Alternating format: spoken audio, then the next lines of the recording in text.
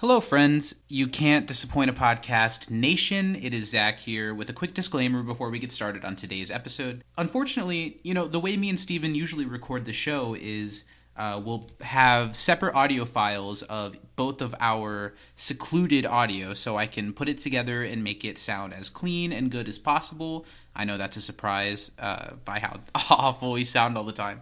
Unfortunately, this week, for whatever reason, only the first hour and so minutes of my side of the conversation was saved. So instead of re-recording the episode and giving you like a reenacted version of the conversation that we had, I've decided to go back and take the archived Zoom call from when we recorded the episode, the audio from that, to put together a complete version of the episode that we recorded as it was intended. Because of that, at about an hour and 5 minutes into today's episode, there will be a noticeable change in sound quality. So I just wanted to let you know, I think it's a great episode, and I wanted to set up your expectations before we got started. Let's hit the big old play button and get things started. Hi, before we get started with the episode, I'm just kidding, it's still me. Now I'll play it. Hi, before we get started with the episode, we just wanted to point you in the direction of the social accounts we've set up for the show to help you guys engage with us and communicate and get involved with our show. You can email us at can'tdisappointpodcast@gmail.com. Emailing us will really be the best way to talk to us directly and conversate with us on air during the show. Also, be sure to like You Can't Disappoint a Podcast on Facebook. And you can also follow us on Instagram at Can't Disappoint Podcast and Twitter at You Can't Disapod. That's disapod like disappoint. So there's one S and two P's. Well, thanks for tuning in, and let's kick off the episode. Here we go.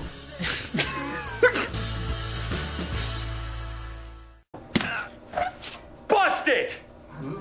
Fatal mistake, Richie boy. You are busted.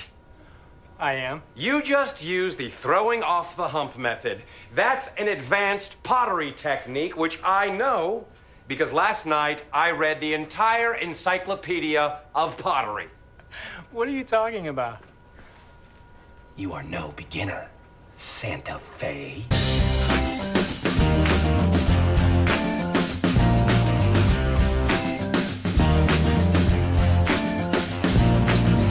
All right, let's do this. All right, let's diddly daddly, Skidio. Yeah, let's do whatever that means. Hi everyone, welcome to You Can't Disappoint a Podcast. We're back again. I don't know why I always say that as if like they're expecting something to happen. I don't know. I think that it's a surprise that we've gone now 19 episodes of this show. Well, not 19 yet.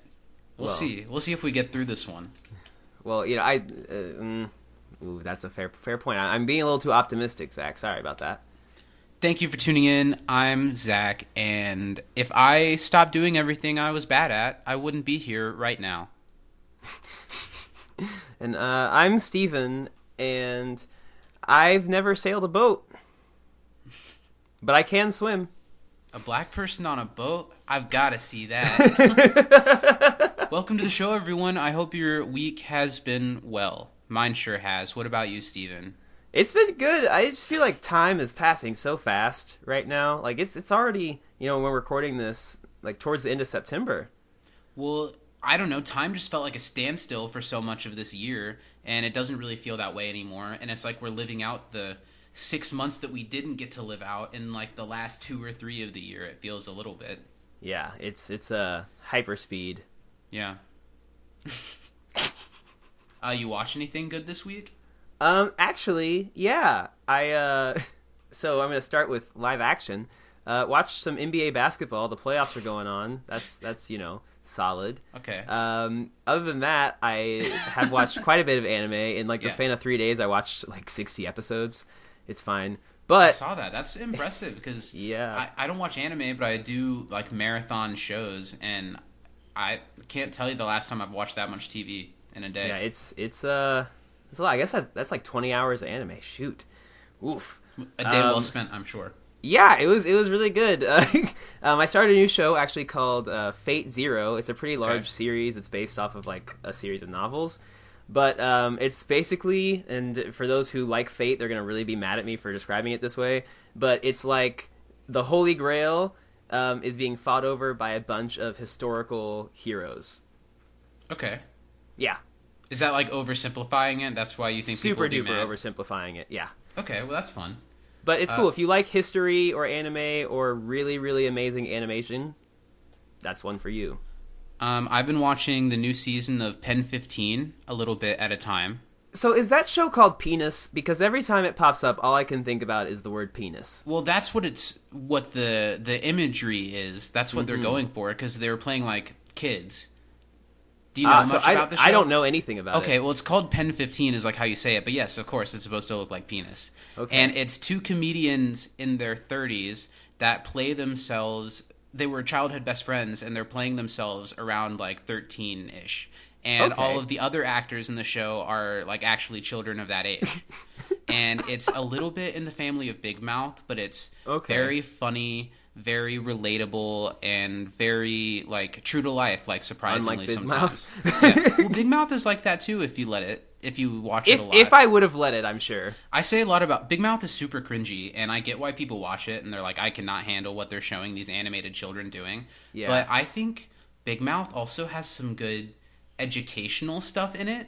That like if when I was a kid I was watching stuff like Big Mouth instead of like Family Guy, I'd know a lot more about like sex and about like sexuality and about puberty and about growing up. Whereas as much as I enjoyed Family Guy at a time, I think a lot of the reason why I'm not that surprised so many people of our generation have grown into racist edgelords is because of the types of jokes that were in shows like Family Guy that we were obsessed with as kids. Absolutely. I remember like some of the jokes that, you know, as soon as like you'd hear something on Family Guy like in school, it was just people repeating it over and over again. Or another thing that came to mind, and I don't know if this is a universal thing or a Midwest thing, but I don't know, watching Rami, I've thought a lot about the way that I've always seen Muslim people because of what is like told to me in America by like people that I felt like I should trust, like like teachers, I don't know, to where things like being a kid and thinking Ahmed the dead terrorist was like the funniest thing in the world, like Jeff Dunham. Do you know that? I do, but so I kind of I was lucky to have a different perspective because growing up in the home with a, you know, Muslim parent, I always thought that shit was like so unfunny, and I never understood why people thought it was so funny. And I'm so glad. I don't know what it exactly was that was the switch for me, but I'm so glad that I can look at that and be like, oh my god, no wonder the world is like it is. People, ugh. But like you said, it was like people that you trust around you. That was just what the language and the culture was. Because there are people who, you know, I think still to this day am friends with and think are like great people, but they used to use the phrase towelhead just because it got thrown around. Yeah. Crazy, you know? Yeah. It's awful, and I don't know. I'm glad to have the light shined on me and to see the era of like stuff that I thought was funny when I was a kid. Yeah. I don't know. It's this funny has nothing how, to like... do with this episode of Community that we're no, talking it doesn't. about today. It doesn't, but... It's a good conversation. It is because I think that the media that we consume, like we have to... When you get older, I think it's easier to filter in and out what you should, like what's good and what's bad, what's funny for a moment and what's like actually, you know. And I don't know, I have this weird divide of where I think that like anything can be funny, even stuff that is like the opposite of funny. Yeah. I think anything can be made fun of and be funny. It's all about the intent. That's why something like South Park offends me very little. Because of how, and I could see why it does offend someone, but of where the intent seems to come from. I don't know. That's neither here nor there. Shout out to Communities on Twitter. Big ol' shout out to Communities. You guys are great. They've been really killing it with the community anniversary content lately, which has been really cool to see. A lot of episodes are celebrating 10 years, 11 years. Cool stuff. Yeah, it's cool to see. It's nice to kind of walk down memory lane. Yes, go support our community daddy, please. The reason I froze there, Zach, is because I had to pick which like daddy related meme I wanted to quote, but I couldn't pick one. So my favorite is Daddy Chill. Thanks for joining us. This is the first of the final 2 episodes that I'll be recording in the place that I live right now, which is a great feeling. I'm getting to go from like a corner in a really echoey room of a 3-room apartment with sound paneling, to an trying to 8 make by this 10 work. jail cell. They Yes. finally caught up with him. Yes. Goodbye, Zach. You To will a be much missed. smaller, like, bunk bed corner. No, to having like a whole room that I'm going to try to turn into a sound studio of sorts, and I'm very looking forward to it. It's going to be nice. Yeah, I'm excited for you. You know, you opted to make your extra room a recording studio. I mean, I chose personal dungeon for mine, but you know, we all have our own interests, priorities. It's Hey, fine. you can use some of that torture furniture as, you know, like sound. Oh, I do. Okay. I'm glad you've all joined us this week. Welcome to the show. We're talking about Season 1, Episode 19, Beginner Pottery, which was directed by the great Anthony Russo and written by Hillary Winston, which is a name that we've heard several times. She wrote Football, Feminism, and You. She wrote The Politics of Human Sexuality. And she goes on to write the Season 1 finale, Pascal's Triangle Revisited. And in Season 2, she writes The Psychology of Letting Go, Celebrity Pharmacology, which is one of my favorite episodes. It's a good one. And For a Few Paintballs More. And this episode originally aired on March 18th, 2020. 2020? I wrote 2020. It definitely didn't come out in 2020. I'm going to guess 2010 then. I think it came out in 2010. It's like, shit, I missed that. Oh, man. Oh, but yeah. Overall, I know we'll give some more thoughts later, but really enjoyed watching this. Yes, this is one of those episodes of Community that just, like, made me smile the entire time. Like, from beginning to end, just smile on my face. So let's do some trivia. Yeah, I've got I think three you're questions, first this as week. per always. Okay. Mm-hmm. As per the coin. Well, as a white man in America, I think it's fair that I go first. What does Jeff call Annie when he goes into the pottery class for the first time? Oh, Laura Ingalls. Yes. Bonus points if you remember what he called Abed. The Home Depot guy. Cool. What do you got? Nice. Okay, here we go. Question number 1. This is the first time that Steven and I have recorded the podcast with webcams on, so we can actually look at each other, and we're making some intense eye contact during these trivia questions. Just know that this is how I look at my webcam all the time. That's how you just look at your blank computer screen while we speak. Okay, go ahead. Okay, how far away is the nearest body of water, Zach? 2.5 hours. Yes. But we don't measure the ocean by time. We measure it by leagues. Exactly. So how many leagues is 2.5 hours? Depends on the boat. Is that a metric system? When Jeff is calling out Rich in the classroom, what does their teacher refer to the two of them as? Blueberries. Yeah. My little blueberries. Little blueberries. Okay. Oh, Tony Hill's great. All right. What year was the movie Ghost released? According to the teacher, I didn't actually look it up to make sure it was accurate. I don't remember, but 80s? Is it second half of the 80s? Is it like 86? You are a little early. It is 1990. Oh, okay. I would have thought 80s. I feel like that's a movie that has 80s all over it. But the first couple of years of the 90s were basically the 80s. The 80s. Yeah. Yep. We're on the page. And my last question. Yeah, you were about to start. I saw that. I sure was. You got me. Where all on Pierce's body was his umbilical cord wrapped around? Oh my god. His neck, his back, his pussy, and his crack. Very good. 3 for 3. No, keep nailed going. it. His neck, and was it both arms and one leg, or or both legs and one arm? Close. It was his neck, both arms, and his ankles. His ankles. Real unfortunate. Hogtied. You know, I read something with a similar plot recently. Okay, question number 3. What advanced pottery technique does Rich use? It was like humping the camel or something like that. You're close. Throw it off the hump. When Rich does it, it looked like he knew what he was doing for sure. It looked fancy. It did. He threw off that hump. So those were pretty easy. Those are our trivia questions for the week. Let's see what the people who actually try for these questions have for us this week. Our questions are literally we're like that meme where it's Gordon Ramsay like talking to the kid and he's like, "Oh, you precious angel," and then he's talking to the adults and he's really mean. That's them to us. That's our trivia questions to each other are like really sweet. And Okay.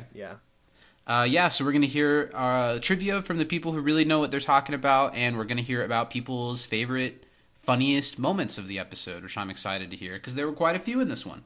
Yeah, I agree. I'm curious to see what people thought, because I'm not sure if mine is going to be the same as others, but Okay. I laughed very loudly. Okay. All right, the first email this week is from our pal Anorak. Hey guys, nice hearing your thoughts on last week's episode, Basic Genealogy, and I'm already so excited to hear what you think about this one. It's definitely a Season 1 highlight for me. You said we should name our favorite scene from this episode, and as for the funniest, she's going to go with Jeff singing Oh My Love at the pottery teacher.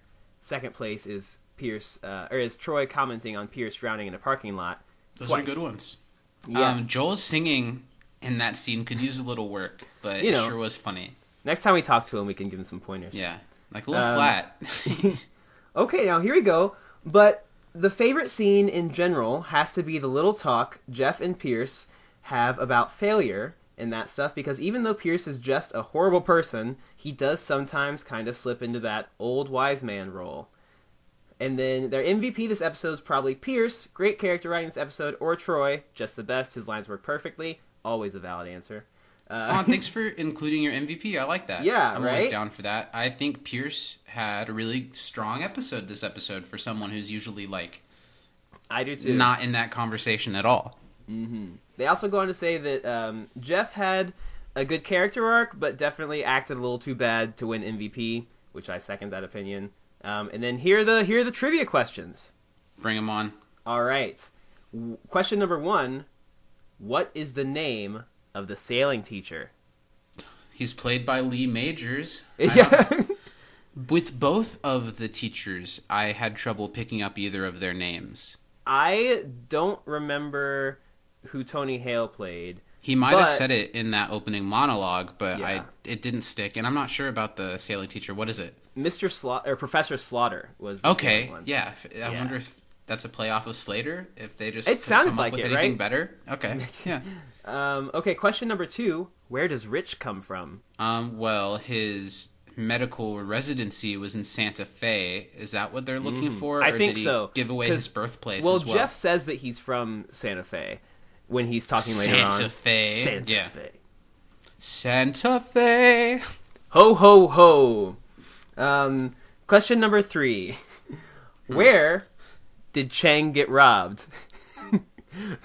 At the YMCA. The YMCA. Yeah. And robbed is a stretch.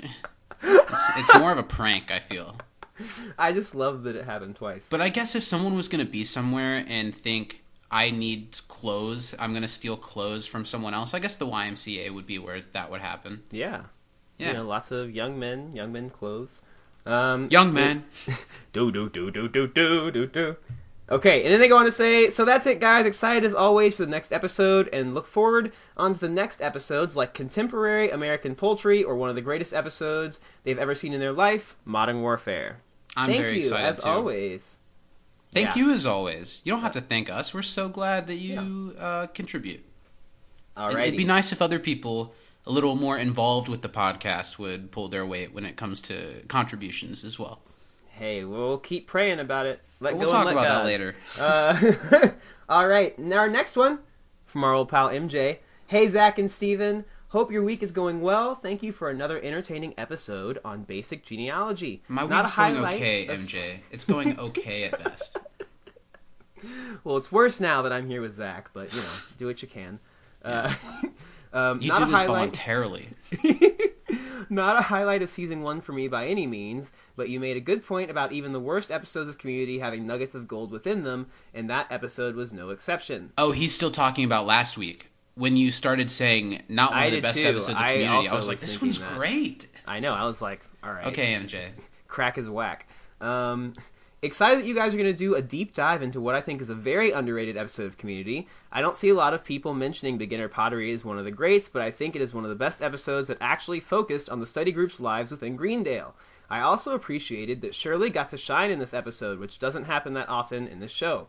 And of course, Tony Hale was hilarious as always in his brief cameo here. To answer your weekly question, I think that my favorite moment of the episode was when the SS Nose Candy went to rescue Pierce as his boat sinks. Mm-hmm. And there are parentheses around rescue Pierce and sinks. Mm-hmm.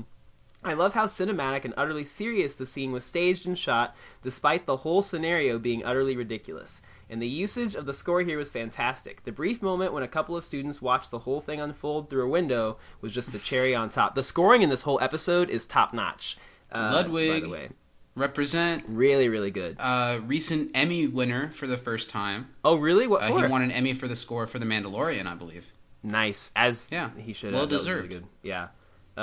Also, shout out to the Emmys because my wife Zendaya won, and I'm proud of her. Also, shout out to the Emmys for accidentally giving Jason Bateman an Emmy this year, and then immediately having to take it away from him and give it to its rightful owner. I missed that, but that's amazing. MJ says, very excited for the quiz this week, especially with question number 4. You'll see why soon. Oh boy. Okay. Question number 1, according to Abed, how far away is the nearest body of water from Greendale? That was 2.5 hours. 2.5 hours. Or by leagues, I'm going to guess 12? Yeah, probably. About 12 leagues. About 12 leagues. Yeah. It's truly a league of its own. Number 2, Rich said to his seatmates that he wanted to make his mom what object on the first day of beginner pottery, and that would be a lovely ashtray. Yeah. Yeah. Number 3, what did Rich teach Annie during their brief conversation at pottery class? That she doesn't have breast lumps was one of the things. Yeah, he taught her how to make a flared tip handle.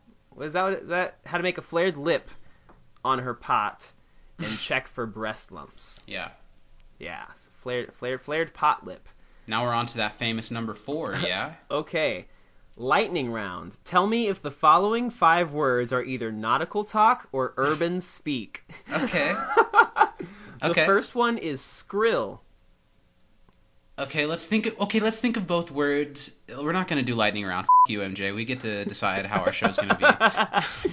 Let's instead take each word, try to put them in both contexts, and decide better from there.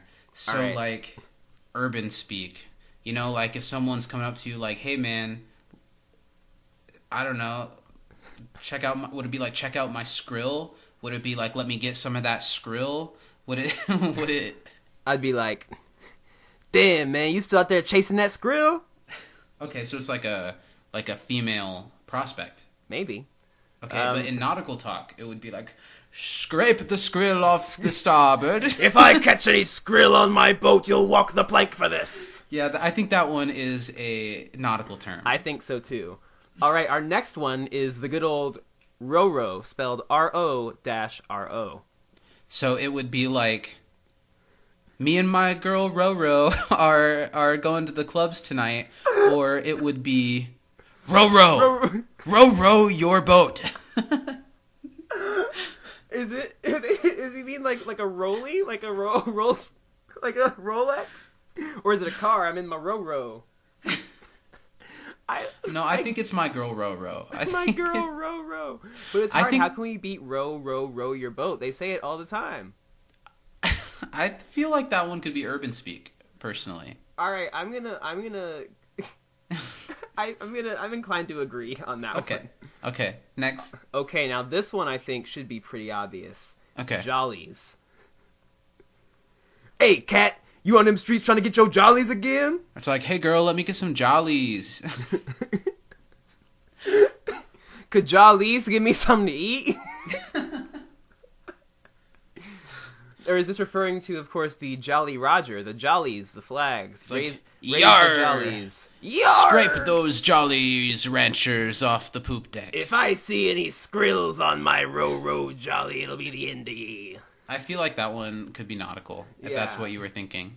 All right, the next one is Razzie. I feel like I don't know any quote-unquote urban slang type people that would say Razzie. No, I don't even have a... Let me see if I could really come up with something. Let me use all my urban powers. Yeah, no, I got nothing. That's got to be on a boat. It's like, hey man, come smoke some of this. It'll get you Razzie. Yikes! I think I would call the police. Or in the ocean, it'd be like, oh, ye bunch of Razzies. You Razzie scallywag. Or is it a verb like, you better Razzie the JoJo Raleigh. The mast is at half Razzie. There's a storm ahead. There's a storm ahead. All right, and this one is, the last one, Zach, is something you know a lot about. And that is crunk. So are we thinking like, hey man, let's get crunk? Are we thinking like pull the lever crunk?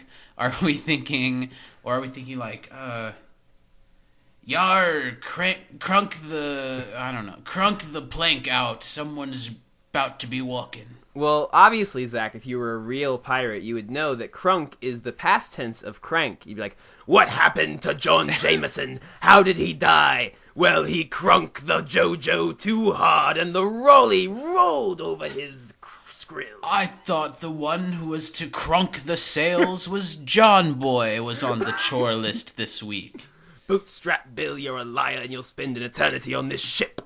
I think it's urban speak. Yeah, that's going to be urban. That was fun. Thank you so much. That was a lot of for fun, that, MJ. All right, number 5. What book did Jeff claim to have read the entirety of to determine if Rich is really an amateur potter? The entire encyclopedia of pottery. It was the Encyclopedia of Pottery. Absolutely. And then we already answered this one earlier, but bonus points, you can name the advanced pottery technique that tipped off Jeff, and that would be... Humping the camel. He could see that. He could see Rich humping that camel from miles away. That's it. That's exactly it. That's the correct answer. All right, number 6. Complete the quote from Professor Holly. That must be the character. Tony Hale? Mm-hmm. Congratulations, you failed a class so easy that blank. And that is that people that walk by or get whatever. A contact credit. Yeah. Yeah, that's good. All right. What were Shirley's last words to Professor Slaughter when they steered their boat into an electrical storm? I don't know if they mean maybe the ship went down, but at least she went down with honor. Is that what he means? I think it was Yar, Professor. Me, Row is off the Razzie. To Skrill! Number 8. How did Rich's brothers die, according to his Bates-esque inner monologue towards the end of the episode? In a freak roller coaster accident. Yeah, should have been him. It should have been him. Yeah. And then it says, don't ruin a perfect week, MJ. Well, too late, MJ. Yeah, everyone was having a real good week, and then they pressed play on You Can't Disappoint a Podcast. Yeah. Real quick, what was your funniest moment this episode? We've both said that we liked it quite a bit. Mm-hmm. Okay, for me, the hardest laugh I had, because it caught me so off guard, was when Pierce gets taken away by the sail, and Troy yells, he's ghost riding the jib. That, for me, is what really pushed me over the edge. There were a lot of funny moments. Broad, because this was one of those episodes that I just smiled the whole time, and there wasn't like a moment that like lost me laughing. Not to say that I didn't laugh at every joke, but there wasn't a moment that like really caught me off guard. So I think just Professor Holly, I suppose, Tony Hale's first monologue that he gives, and just the way that Tony Hale does such great like neurotic character work, and the way he like kneads into the clay as he's saying his piece, I thought was very funny. That even in just like a small little bit role, that Tony Hale like ate it up. There was a moment where he like is holding the clay over his head, and he's like, "So I had to institute a no tolerance policy," and it's so good, so good. You ready to get into this thing? I am. Can I make a really bad confession? Okay. I have to pee. Okay. Perfect. Go pee, and we'll just let it run. This is great. Look at us. We're moving on up. Yeah. 2 hours later. So the episode opens up with Shirley walking into the study room and complaining about like having to ride a bus to class, and how she has to get up so early to get to class because that like so early that she can see the late night Cinemax programming. How early? Funny. How long of a drive? Where does she live? Well, that's what I was gonna ask, because isn't that like it's around like 3 a.m. right? 3, 4? I say earlier than that because earlier? I definitely stumbled upon this stuff when I was young. Well, I didn't want to out you, like but 11 or 12. Had that in your home. I wouldn't be up that late, like on a school night, you know. No. Wow, Shirley, you're really burning the midnight oil to get in, huh? Yeah. So does she live really far? Is it just a really long bus route? Maybe, but also like what? I don't know. Because I remember in high school, I lived right up the street from our school, and the bus would be like an hour and a half, 2 hours before school, and I was one of the first pickups. Oh, that so sucks. they'd leave the school and pick me up first, and then I'd have to drive while they picked up everyone else. So I just walked to school because it was like a 10-minute walk. Much easier. This is one of the first times also that they mention Shirley's husband is like with a stripper. Yeah. That's kind of a recurring thing a little bit. Yeah, you know, do you think? Nothing wrong with being in a relationship with a stripper. I don't like that stereotype so much. Yeah. I think that the whole stigma of shaming sex workers was still... I mean, it still is. Is still. But I don't even remember hearing much movement in that, you know, direction. Until we became of an age to appreciate the work that they're doing. Yeah. By the way, sub to our OnlyFans. You have to be a $20 patron on Patreon to get that link. And it is worth every penny. Jeff walks in, and I guess even though there's only, like, we're halfway through the second half of the season that's supposed to be, like, the second semester, and it's still where they can drop or add classes. Even though there's only a few weeks left. Big window. So Jeff is announcing. He announces it really strangely. When he's like, hear ye, I do declare, Jeff Wingers. You know what I mean? Was that supposed to be a reference to something, or was he just being I think flamboyant? He was just being flamboyant, at least as far as I could tell. And he has the perfect blow-off class for everyone, pottery. Yeah. Which is where this episode thing... I don't think I would ever think of pottery being like a blow-off class. I feel like it's definitely something I think that, like, that sounds interesting, but it's not a skill set that I have.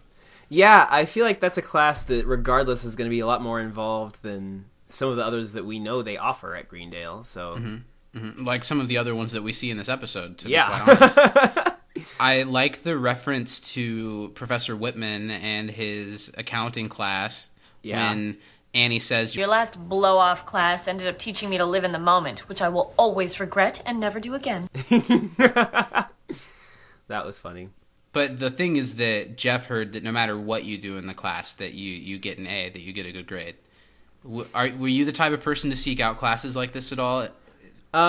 So here was my issue in high school, is that I would have loved to seek these classes out, but due to the fact that I was an asshole and wanted to be in as many band classes as possible, I didn't really have room to do that. Yeah, those like were your classes that you could just show up and get a good grade in. It's like how I spent 4 periods of the day in the choir room. Yep. We knew what we were doing. And like I think there was a semester that I didn't have a math class. I didn't take math my last semester either. Yeah. Wait, I didn't take math at all my senior year. Honestly. Yeah. Senior year was great. Because we could take physics instead or something like that. Because then we went to college and it was like, oh shit, there's math again. And I couldn't do it and I didn't stay in college. Well, see, that's why I decided to be a music major. Because then they were like, you don't have to count if it's past like 8. That's fair. Yeah. That's fair. So Jeff is really trying to win everyone over to come do this class with him because he doesn't want to do it by himself. And he likens it to a redhead that loves scotch and Die Hard. And the class is someone who they should all want to get their number. Yeah, I mean, I see the appeal. I'm not saying that a redhead who likes scotch and Die Hard is not, like, right up my alley. But it's a pretty specific reference there, Jeff. I think... But for once, Jeff isn't like the voice with the most sway in the room, because then Pierce shows up wearing a really great costume from the light pink shirt to the hat. It's all phenomenal. Yeah, and he just, I think ahoy! the white pants and it just all really works. You know, I'm really proud of the costuming department here really shining. You know, this is just preparing for the greatness that they have with the Dean later on. They're testing out some ideas on Pierce. I like it. And I know from the commentary that they say that Chevy hated like everything they made him wear. So I imagine he got this and he was like, "Whoa, Iron. It's like, are we sure this is necessary, or can I just wear the Can I hat? just wear a vest again?" And he says, "Guess what class I signed up for?" And they call him the captain, like Captain and Tennille. I thought it was a pretty funny, if That's not a dated reference. Funny reference, yeah. I've never watched the show, but I got the reference. Was it a show? I Yeah. just thought they were like a music artist. Oh shit! I thought it was a show. You Can't Disappoint a Podcast, brought to you by people born firmly after 1995. Yep. Last week we were talking shit about 9/11, and God. we were barely alive when it happened. We quite literally were, weren't we? Oops. And I like Pierce's reaction when they call him, like, Sing with the Teal. He's like, oh, ha, ha, ha, ha, ha, hey, sailing. It's serious. Sailing. And that's when they all talk about the nearest water being hours away, leagues, as we talked about. Leagues. What were you We going don't to say? measure water by hours. Oh god, it's so great. I like how passionate Pierce is about something that he has absolutely no skill in. I can see Pierce as being the type of man who, like, always daydreamed about, like, living on a boat or, like, being a boatman. I like that Greendale is offering this as a 1 week intensive, where it's just like a 1 week class. Is that a real thing? If it is, I might have to go back to school. Do you get a college credit for it? Like I'd love it. Interesting. What do you think this would fall into? Is this like a geography class? Is it a health class? Life science? I don't know.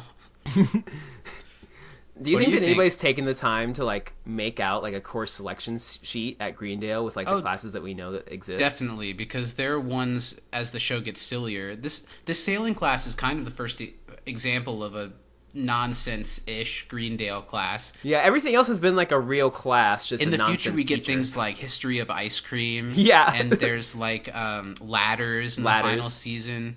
There's who's the boss and who's the boss. And then in the night school episode, that's the conspiracy theory episode where they find out that like night school is like made up. There's a course selection for the night school classes, and it includes like can I fry that and a bunch of really silly nonsense classes. But I this is see the a lot first of one. "Can I fry that" memes on the internet. Shirley was going to take a class to put together a dating profile. She mentions in this Yeah. episode, so that's another thing that would have been one of those silly classes. Also, would have been a really helpful class for Shirley, though. What, you saying she needs a man? I'm saying she might want one. I learned from the audio commentary today that Shirley's hair in the series is almost always a wig. And She has good pieces. Yeah, they look really good, and they match her hair really well. Yeah. They were talking about how, like, early in the season, they really teased Britta's hair, and they really messed with her appearance in a way that took forever, and that as the season went on, it kind of, like, switched, like, Britta had to do less, and Shirley got a lot more stuff thrown on her. But I think it suits her well, and I think it's not something that lasts the entirety of the series, because I think later in the series, Shirley looks a little bit more like Yvette. I think so, too, yeah. She says that sailing in the parking lot is less pathetic, which I think is pretty funny. Yeah. I would That's be when we all get about this being in the pavement and acting like you're on a boat. I think it sounds awesome. That'd be freaking hilarious, because I feel like we could really get into the characters there. We'd have a fun time. Let's do a special You Can't Disappoint a Podcast, Take to the Seas. We're going to do an episode on a boat in a parking lot. Do you have a boat or a I parking can lot? find one. Okay. This is that Troy line. A black person on a boat. I've got to see that. Is he talking about Shirley, or is he talking about himself? Well, that's what's great. Is I think he's talking about Shirley, but now he himself is also a black person on a boat. So, to speak stereotypes, I've heard the swimming stereotype. Is that just what the boating is an extension of? Is there a stereotype the boating that... is, I think, an extension of the swimming stereotype. Because if you can't swim, you're not going to want to get on a boat. Even like a cruise boat or something? Especially a cruise boat. So I know that you can swim. I can swim. Took extra swimming in high school just to prove the stereotype wrong. I did. I was a lifeguard for the lifeguard class and for the swim team. That'd be a good Greendale class, lifeguarding. Yeah, it would be a great class. Like finding the right tone of whistle blow. You'd be surprised. There's a lot of there's specifics to the whistle blowing. You know, you got to do numbers of whistles. Well, there's like an authoritative whistle blow. There's a long whistle to let everyone hear it. Or there's like a real fast tweet. Don't do that. Hey, I'm watching you. Yeah, it's almost like you're nipping at a dog or something. Hey. Now, Zach, we actually have another connection that's swimming related because I worked at a pool for a while. I worked in the snack bar for a couple months. Yeah. It's a very small connection. I don't think we even worked there at the same time. No, we didn't. But your mom used to come in with your nephew. Yeah, I used to go to this pool a lot when I was younger. That's when we talk about public pools being gross. That's usually... Or that's seeing naked old man balls in the shower room. That's the one, yeah. That's the place. And it doesn't exist anymore. No. Which is sad. Yeah, maybe they shouldn't have been excluding black people for so long. But in other news, let's... Is that real? Yeah. The Dolphin Club did that? Yeah. I mean, now that I think about it, there weren't any, but... Huh. Yeah, for a long time. It's not even a country club. No, but it's a privately owned pool. You have to pay a membership to go, but I always thought it was more like a... working classmen's country club. I don't know. Yeah. Whatever. That's sad. Then it. I'm glad it. Yeah. I mean, I'm sure it wasn't so bad, when I worked there, but I know that in the past they definitely were like, not y'all. Are there public swimming pools that are open this summer? Do you have to wear a mask in the public swimming pools? I don't know how that worked. Because I would feel like if you're in the same body of water, it's just like you're sharing everything with everyone else. Well, yeah, I know how much kids put water in their mouth and spit it right back in the pool. It's disgusting. Regardless of your distance. Now, maybe it's so dispersed over so much water that it's trace amounts of things where you wouldn't have to worry, but still. I know my family still went to public pools and stuff this summer. Wow, that'd be interesting because, you can't really play under the water with a mask on. I don't think she had to wear a mask at the country club. Oh, yeah, that doesn't surprise me. But I don't know. That's neither here nor there. Mm-hmm. So they're just kind of fighting or not fighting, but Pierce is trying to sway people from Jeff to come do the boating class instead of the pottery class. And his reason to get people in is there's black people, two of them. Which, honestly, that's a pretty big draw because that's got to be a fun boating trip. Or at least an intriguing one. What confuses me a little bit, though, is right after Pierce says that, then it cuts to Jeff going into the pottery class and trying to be cool, and we see that Annie and Abed have decided to take the pottery class. Was there being black people in the boating class a deciding factor? I think Annie should stay away from any class with Shirley in it, because Shirley is the most likely to snap on Annie that's not named Benjamin Chang. That's fair. So, I think Jeff has a pretty good episode, actually. I think he has a really good episode this week, other than this part, when he bursts in cool as hell into the pottery classroom, and he says a bunch of weird shit to, a bunch of women. What are you guys making, big balls? You guys getting dirty. That was the worst part of it. Yeah, I didn't like that. What are you looking at? Oh, right. But then he, stops it kind of the rest of the episode. I get that it's supposed to be a contrast of he comes in here thinking he's going to be the cool alpha dog guy, and there's someone else who takes that title. But it was a little far. I don't know. I think so, too. He might as well have hit a jukebox and said, "Hey! Hey! How are y'all making the pottery without any music, huh? Get some tunes in here. Let's participate this thing." And then he takes notice of Rich. Rich is kind of taking the baton from Vaughn at this point of the series. I think we've seen about the last of Vaughn, and Rich is kind of in that position right now. And I think Rich is a funny character. I like Rich. He's handsome. He's nice. The actor Greg Cromer has been a character actor in a lot of things, and he was in something that we watched together. He's he's in Better Things. Really? Who's he playing Benny? He's like the dad of some kids, and they get divorced. And he's like really close with Sam. Yeah. And there's that one episode that I remember watching together where he tries to kiss her, and Sam says no for like a minute. Do you remember that? Yes, I do remember that. Shout out to Wow. Better Things, a quietly amazing show about being a parent. It's very, very good. Check it out. Yeah, I only saw the first season of that, but I loved it. And there were I think a couple we watched the episodes first that were- two. Oh, did we watch the whole I first think two? we watched the first season, and then we watched the second one like weekly, like together as it aired. Because I remember sitting in Steven's bedroom and us crying together. Crying at the episode where the three daughters. Yep. And it was like an episode about being a mom, not like weeks, you know? That's a really good show with Pamela Adlon, who was the voice of Bobby Hill in King of the Hill. And it's a great show. Yeah, Go check very, it out. very good. And Rich makes appearances in it. You know, there's this community fandom running theory that Rich is a serial killer. Ooh. A lot of people believe that. And seeing from the way this episode ends with Rich, I don't know if that's exactly where it comes from. Rich is in 3 episodes in total, and I know one of them is the zombie Halloween episode next season. Yeah. I don't remember what else he does, but I think he's a funny addition to the show. Yeah, I like Rich. Big fan. He wants to make his mom an ashtray, and I don't get. And then he like laughs with these attractive women. I don't really get why that's a line that works for him. Yeah, I don't...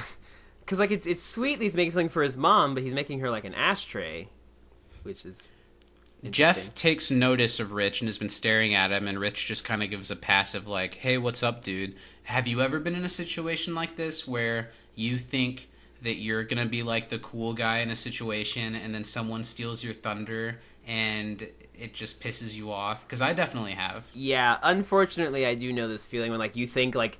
You kind of, like, predict, like, okay, I'm going into this scenario, like, I'm probably going to be a bit of, I'm like, going to be the alpha. jokester. Yeah, I'm going to be the cool guy, you know. I'm going to be, like, the most desirable, you know, cupcake in the tin. And It then... especially happens if you're going there to, like, impress a particular person, and then there's someone who's doing it, like, better than you. Better. And you're like, what? Someone else planned to come flirt with this girl at this party? I planned to come flirt with this girl at this party. You know, as much as I hate to admit it, at least, like, you know, it's been a while now, but in, like, the social dancing world, every time I like, go to, like, a club or something and there's another taller guy with a long, curly ponytail, I get a little nervous. That's my territory. Yeah, like, hey, that's my shtick. That's my thing. Here we get this great monologue from Tony Hale. Major, I don't know, he's just Buster. I know I've seen him in other things and he hasn't felt like Buster, but this character in this episode has some Buster Bluth energy. Oh, yeah. How much Veep have you watched? I haven't watched any, but I know that he's a big part of it and that it's Yeah. a great show. I just haven't put it on yet. Is he Buster in that, or is he a little different? He's a little different, but I'd say he's, like, just as good in Veep. Okay. And you know how much I love Buster. I think he's won Emmys for Veep. Yeah. I think he won a Best Supporting Actor or two, or a Golden Globe or something. Well deserved, I think he has. And in this speech, he does just as good of a job. He Yeah. commits to it really hard for, I'm sure, just being like, hey, will you come play a teacher in this episode, you know? And he's just, I don't know how to explain this energy. The way he... Just him molding and slamming down the clay while just a smile on his face. Yeah, and then, of course, we get his explanation that he has had a lot of trouble in the past with people interacting the love scene from the film Ghost, and it's happened so many times in every possible incarnation of it that he has to tell everyone on the first day of class not to do it so it doesn't happen. Well, which absolutely is accurate, because as soon as I got in a pottery class, I would ghost as soon as possible. Especially if you're a 30-something going to a community college. Yeah. And just like kind of joking around already. Have you seen the film Ghost? I don't think I've ever watched it all the way through. I haven't seen it either. I know it's about Patrick Swayze getting some of that good old ghost yeah. but I don't know Whoopi much Goldberg about it goes other to than a that. bank. I think Whoopi Goldberg's like the medium or something. Yeah. I don't know. I had a friend that really wanted me to watch it when we were young, and I was always like, that doesn't... I'm sure it's a good, cheesy movie, but as a, like, 12-year-old boy, I was like, that doesn't... Yeah, my biggest draw to Ghost was the Michael Jackson song and the reference that There's is a Michael made Jackson to it. song? I think it's called Ghost. I don't know if it was for that film. Wasn't it?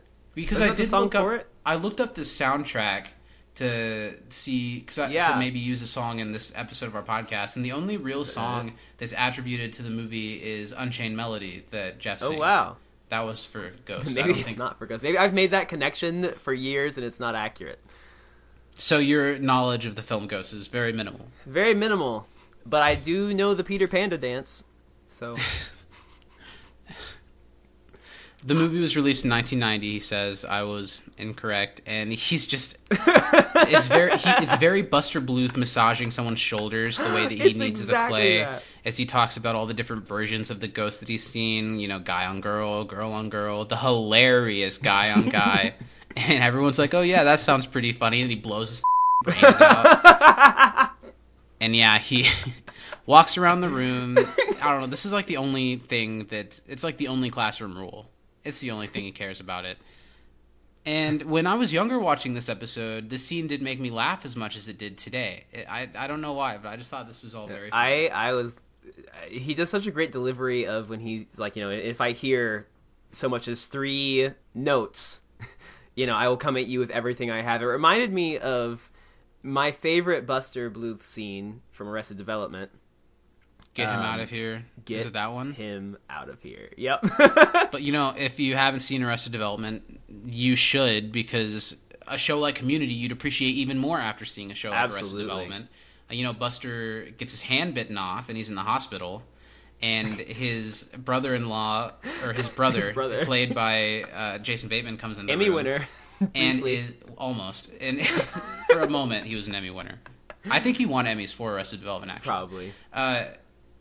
His brother comes in to comfort him, and Buster starts kind of making jokes about only having one hand, and they both laugh about it, so Michael feels comfortable, and then he starts making some really light jokes about him having lost a hand, and Buster goes from laughing at his own expense when he's saying it to turning right into pissed and going, "Get him out of here." Then Michael's like, "What?" And he just yells and loses it, "Get him out of here!" It's very funny. Buster's one of the best characters on that show. I think he's very underrated. Totally. But that's a show that literally any character in the main cast could be your favorite character, and I totally understand. Mm-hmm. We get some nice shots of everyone in the class doing some pottery, other than Jeff, who isn't that involved at this point. Abed's making falafel. I've never had falafel. I like falafels.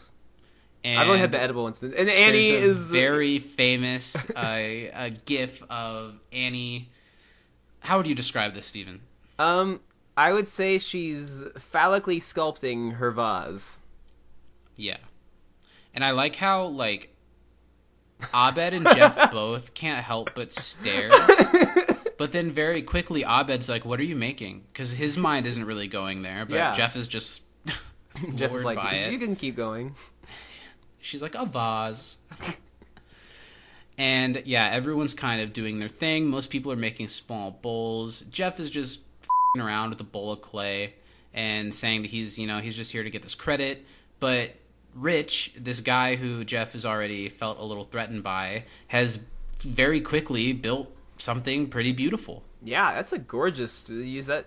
There's a vase, pot, vase. Something. Have you ever done anything akin to pottery before? A couple times. Where you've used a spinner or whatever? And So I've never sculpted used clay? a spinner for pottery. When I was a kid, I went to this place where you make a pot and then they kiln it and then you get to keep it. But I have used the spinny thing, like a lathe. That's what it's called, a lathe. When I was I made my mom, the only woodworking I've ever done in my entire life. I made my mom a wooden vase one time. Did it turn out well? Yeah. Cool. Mm-hmm. I mean, never made me anything like that, and we, co-host a podcast together. You'd think that'd be, I don't know. I'll make you something. Like a happy co-host day or something. What if I make an edit of you, a picture of you with a bunch of anime characters around you? You like How that? about you just spin me around on a lathe and do whatever you want? That literally sounds like heaven. Gonna paint you, mash you, put you in a stew. Rich is grabbed by the pottery teacher by the face and makes really awkward eye contact. And I guess this teacher probably isn't used to anyone giving a shit about the class or taking it seriously. Yeah.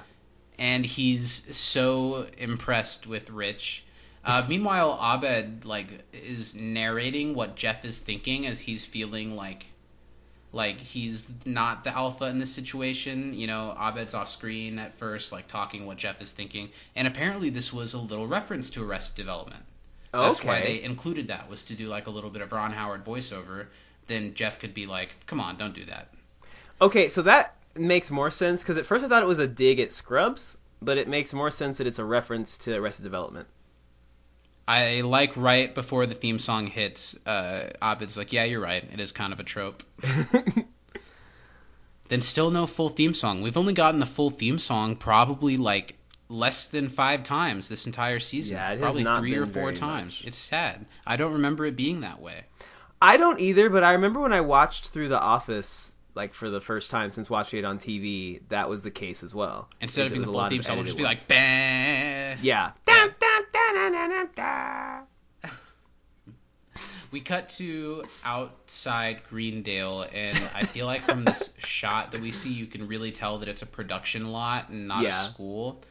There's a really funny visual of Pierce trying to christen the boat by banging around a champagne bottle on it, but he can't get it to break. Which is hilarious. Troy's line is even funnier when he's like, "Man, if I tried to do that, I would have broken the bottle by now." He's so good at it.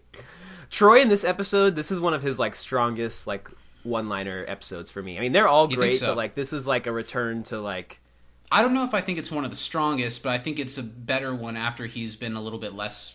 He's been a lower profile a little bit the last couple episodes. It's definitely a return to form at the least. Professor Slaughter shows himself and introduces the SS Nose Candy to everyone that they purchased through government auction. And this is played by Lee Majors, who has had a very extensive filmography. He did a lot of television in the 70s and 80s, shows I think I saw The Fall Guy, and there's another that I'm forgetting. And he's done a lot lately. He's just one of those people that's continued to act, to be in films, to be in TV shows. And he does really well here. Yeah. This is a pretty silly thing, and he takes it dead seriously the whole time. He does a great job.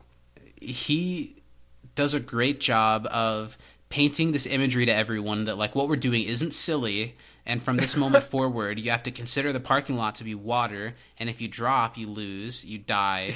And from this point forward, everyone just kind of gets on board with it and sees it that way. Which I love that everyone commits. I also think that they chose a really good group for this. Yeah, I as like much how as it was Britta's kind of minimally used, but I love that Starburns is there. Well, I like how it was just the study group members, and then I'm sure they were like, "Oh, well, someone else would probably be in the class too," so they're like, "Just throw in Starburns." Just throw in Starburns. The professor assigns Shirley as captain, which Pierce is pretty upset about, because I think he was expecting, he dressed the part. That he did. He brought the outfit. But good for Shirley. I think, who said it? MJ, that this was a good Shirley episode? Yeah, I agree. I agree, because usually when Shirley's in the forefront of the episode, they really make it a big deal about her being a mother, or her something really stereotypical Shirley stuff, when this is just the character gets a moment to shine. And it doesn't have anything to do with I don't know. You know what I mean? Most of the other characters get stories that aren't about Jeff being a lawyer, or it's about Jeff and his own person. Yeah, exactly. They do a good job of that with Shirley in here, and I think Yvette Nicole Brown does a great job acting in this one. I think so too. Now we're in the Spanish classroom, and this brings up the other point that I don't remember if it was Anorak or MJ that said it, about how this is a really good day-to-day Greendale episode. It is. It's not a crazy. I mean, as zany as the things that happen in this episode are, it's not a G.I. Joe episode, or it's not claymation, but it's just such a good Greendale daily episode. I really like that it shows the class hopping that it does, because usually we'll get a scene in the Spanish class and then they do their thing, or it'll be that it's an episode about a class and it'll be they only show one class, that class. But here we see them in Spanish class, we see them in pottery class, we see them in sailing class, and we see them study in between. I think it's cool. I think they should have done more episodes like this. I think so too. Pierce is explaining as they walk into Spanish class that, he really should have been the captain because he has more experience, and he talks about commanding a jet ski through an electrical storm and only having one casualty when, you know, it was only the two of them. So Pierce, like, killed his friend on a jet ski, basically. Saved half the crew. He's found a way to remember it in a way that, like, he was the hero of the situation. Hilarious. And the pottery people are giving their experience too. Annie's talking about the pottery's fun. It's kind of hard, but Rich is really good at it. Prompting Jeff to walk in while, you know, people are talking about Rich and pottery class. Yeah, Abed is like on it from the beginning that Jeff is like really bothered by this. Well, when is he not? Yeah. He like narrates it like as Jeff is realizing Right? it for the first time. And I love that Jeff like he tries so hard as he does to act he's unbothered made it and act cool. reasonable that, you know, it's a blow off class, so I'll blow it off. Who cares? And I'm not good at it. But it's very clear that that's not how it is. And I really think that Jeff's intention was to go in there and do absolutely nothing, but he just can't take... Now that there's another attractive dude in the class that's good at it, he can't handle that he wasn't good at it. Yeah, or he's that like, he "Hold didn't on." want to try. Yeah, if Rich hadn't been in that class, he would have been so fine just slurping on his drink that he had with his sunglasses on the whole time. And throwing around his ball and making his participation badge. Mm-hmm. There's a line here that's really irrelevant where Jeff is talking about not being cool and making mud pies. There's this Netflix sketch comedy show that we watched a couple episodes of together called I Think You Should Leave with Tim Robinson. One of the funniest, like, little one-off things I've watched in so long, and I know exactly what the hell you're talking about, The skit too. that I'm talking about Yes! with the mud pies? With the mud pies. I don't know which one of those I watch the most. I go back to the one with the door quite a bit, which I think is the very first one of the show, right? Where he like is opening the door the wrong way. He opens the door backwards. Mm-hmm. No, it's okay. I was here yesterday. It opens both ways. So I can't find on YouTube just a video of that sketch, but they're like 10-minute episodes, and there's like 8 of them or something. Go on Netflix and watch I Think You Should Leave. It's absolutely hilarious. Some of the best sketch comedy I've seen in a long time. And it'll make you understand why I really laugh at the phrase mud pies. I think you showed me first that the clip that you showed me to get me like excited to watch it was still my favorite one, but it's the old guy with like the car. They're like a car focus group, and it's like this old man giving ideas for what they should do with the car, and they're really ridiculous. Just go watch it. Watch it. So good. So Jeff's making mud pies. Mud pies. And he is downplaying Rich to everyone. He has to, like we said, you know, he has to justify that he doesn't really feel bad about this, even though he does. He uses the phrase cat's pajamas, and Pierce, who is just on fire this whole episode and like isn't the brunt of anyone's jokes for the most time, he even chimes in cat's pajamas. Okay, Pierce. Good for Pierce. He got a little win there. The exchange from Jeff and Britta here is really funny when Britta brings up, somebody's mommy gave him too much praise. Man, so did someone's psych teacher. Which is such a good two-sided burn there, because both of those statements are very accurate. Britta's unearned confidence in her psychiatric abilities. This is kind of like the birth of that running joke, I feel. Yeah. Because they take this a lot farther in the future. Well, I can't remember, is that a different episode? I can't remember if she's like tried to actually like have like a therapy session like as the therapist with somebody yet. She hypnotized Pierce. I don't know if that's what you're thinking of. Maybe. I thought there was hypnotized. No, Pierce hypnotized her. Hypnotized her. Maybe that's what I'm thinking of. I don't know. I don't think she's been a therapist yet, but I think she definitely tries to a lot in the future. Yeah. So Chang walks into class without a shirt. This is the prelude to the in tag. Everyone gasps in disgust as he walks in, and he's like, "Yes, I was robbed at the YMCA again." And that's the end of the scene.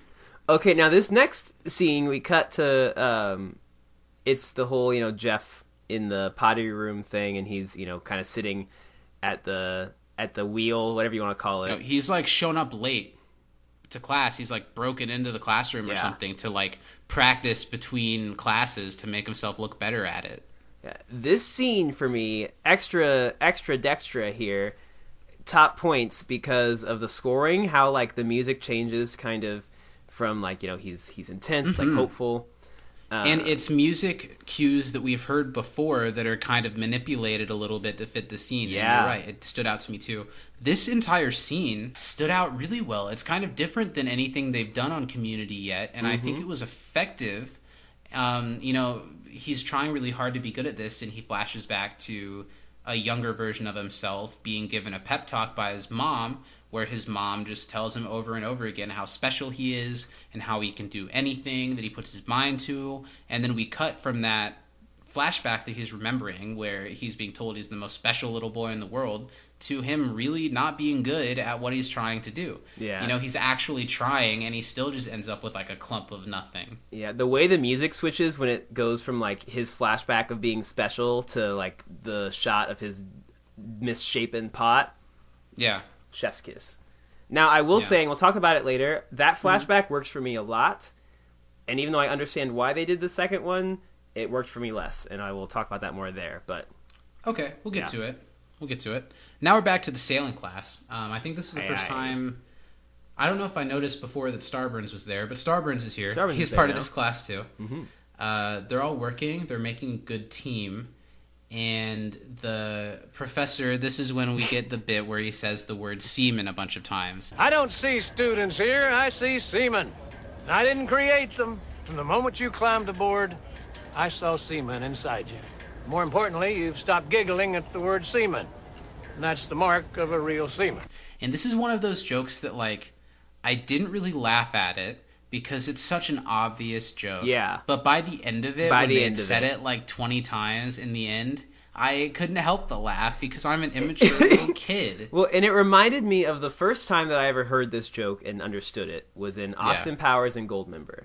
Oh, yeah. And they make a similar joke. And when I was a kid, I didn't get it at all. I like not even a little bit. But then like seeing that movie as a little bit older, I was like, oh, that's funny. I get it, you know? And this kind of brought me back to that kind of memory where it's like, yeah, it's an easy, stupid joke, but if you just keep piling it on enough, it got pretty funny. Speaking of Austin Powers, I had a Austin Powers joke explained to me through a podcast that I was listening to that, I remember that as a movie when I was a kid. I had never gotten that, and it makes so much sense now that the character Basil Exposition is named that because he's the character that always gives the exposition. Oh. He's always the one that's like explaining the evil plan or like explaining their company or like explaining what they're doing. That does make sense. So he's the exposition. I never thought of that either. So now we're back outside. They're working really well as a unit, and while this is happening, Pierce gets thwacked by a sail or something, and he's hanging over it, balancing. There's no way that Chevy Chase ever lifted himself off the ground with this thing, but they shot it pretty well, and Chevy did a good job to appear to be like really struggling to hold himself up. That's when we get that line that you said you loved the best about my favorite. He's ghost riding the jib. That sounds a little dirty. It does. Damn, he's ghost riding the jib. They all go to help Pierce, and his hat falls off. And I really like how the professor has to point out that hat's gone, lost to sea. Like anytime anything touches the ground, he's like, "That's the water. That's the ocean. Don't forget it." Gone. And Troy has one of my favorite lines here when he talks about being able to reach it because it landed on that Hyundai, and then nothing. He sees the professor give him like a demerit for saying a car. And he says, "Oh, I mean, mermaid's car." Also, them saying Hyundai by name really is counterintuitive to the Toyota episode later in the series where they got all of that product placement from Toyota. Mm-hmm. Very on brand. Really. Yeah, this was new. It was the Wild West when this came out.